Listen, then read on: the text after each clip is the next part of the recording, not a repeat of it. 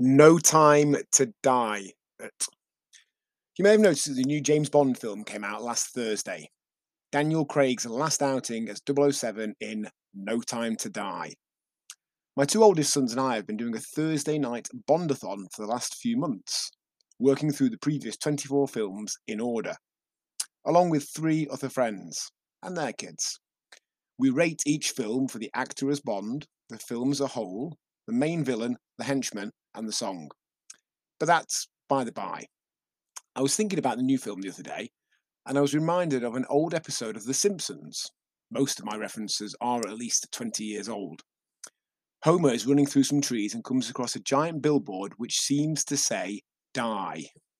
He screams. The wind blows back another bit of tree to reveal that it says, "Diet." He screams even louder.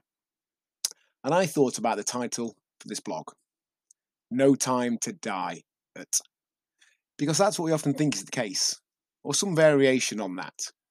We can't lose weight and get in better shape because we don't have time, or are too busy, maybe have too much on, forgetting that we could probably make some positive changes that took little time, or maybe no time, or even save us time.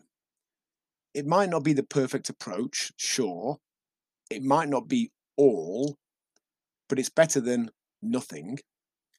Eating the same but cutting portion sizes takes either no time or saves us a little. Not the entirety of an approach, sure, but that doesn't mean it's not worth doing. A few tactical swaps to something equally easy to have might not lead to losing weight as fast as wholesale changes would do, but the more convenient changes that we do make always beat the theoretically better ones that we don't. Not being able to do 5 lots of an hour of exercise in a week doesn't mean there isn't benefit to 1 or 2 lots of 5 or 10 minutes. Won't get us in the Olympics, will get us fitter than no exercise at all will do. We always have time to diet, eat better, do some exercise, make some positive changes. Telling ourselves that we don't is just setting ourselves up for disappointment down the line. Rather than concentrating on what we feel we can't do, could we just do what we can? Much love, John. I'm hoping they're going to flesh out my brief cameo in Spectre. Near the end, James walks past a wall full of names of the dead.